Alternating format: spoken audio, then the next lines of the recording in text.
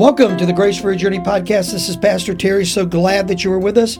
If you're new, welcome on in. Glad to have you. Well, we're in Matthew chapter 23, and we are talking about the 7 woes. Now, woe is an incredibly strong word. It's actually sort of a curse that Jesus ascribes to a certain group of people.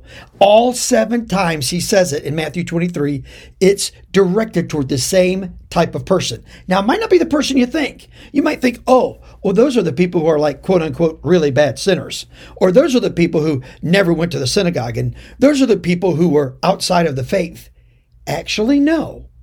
Jesus ascribed the 7 woes, the 7 you guys better watch out, to the religious folk, to the people who studied every day, who went to the synagogue all the time, the people that on the outside looked perfect, but on the inside were incredibly hypocritical. What does it mean? You know one thing and say you believe one thing, but you actually, in reality, do something else. So here's the last woe, and we pick that up in verse 29, and the Bible says this: "Woe to you, scribes and Pharisees, hypocrites." He says, scribes and Pharisees, you guys are hypocrites. You say one thing and you do another. Then he goes on and says this: "For you build the tombs of the prophets and decorate the monuments of the righteous, saying, if we had lived in those days, the days of our fathers, we would not have taken part with them in the shedding the blood of the prophets." So what had happened is historically, Jesus is sort of jogging their memory, saying, okay, you remember your forefathers when people came to speak truth, when people came to challenge the status quo, when people came to move people off the spiritual middle ground and move them toward action, what did they do? Did they follow? No. They killed them. They tortured them. They got rid of them.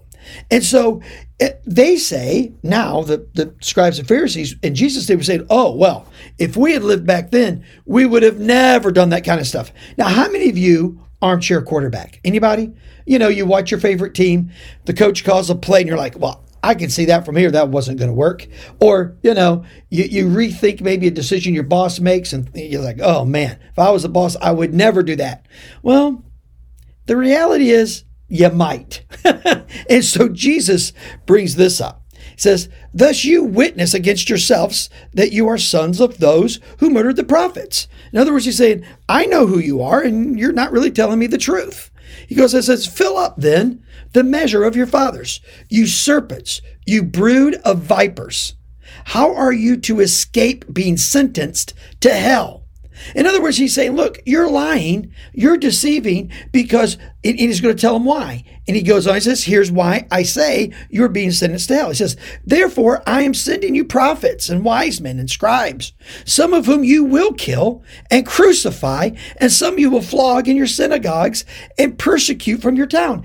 This is a prophetic word. Jesus is saying, I am coming to you, and you're eventually going to crucify me. My apostles are going to come to you, and you're going to martyr them.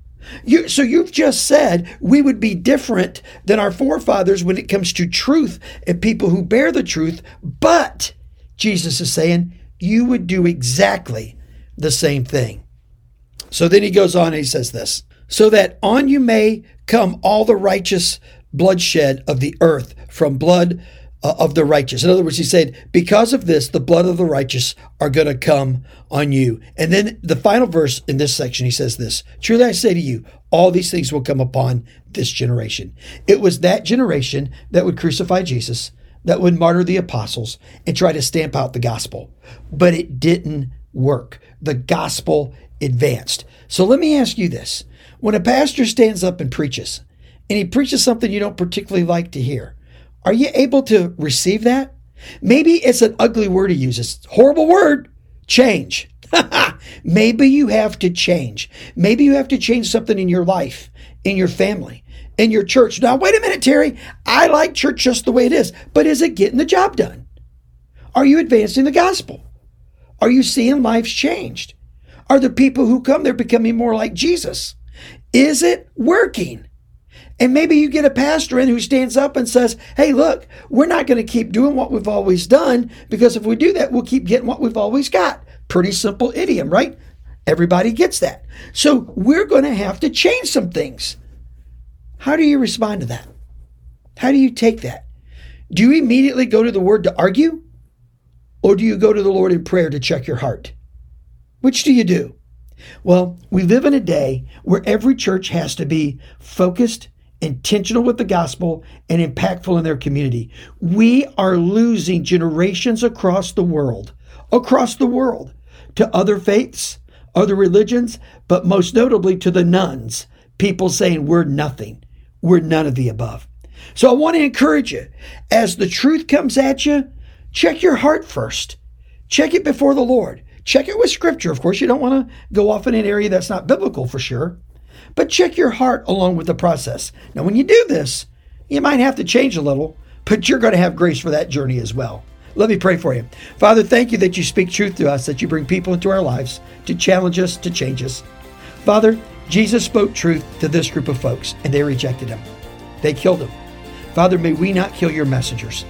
May we accept truth and change accordingly.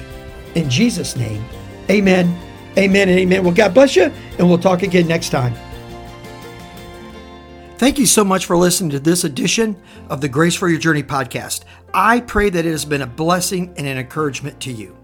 Pass it around if you think it would help somebody, and we look forward to you dropping by again for another episode of the Grace for Your Journey podcast.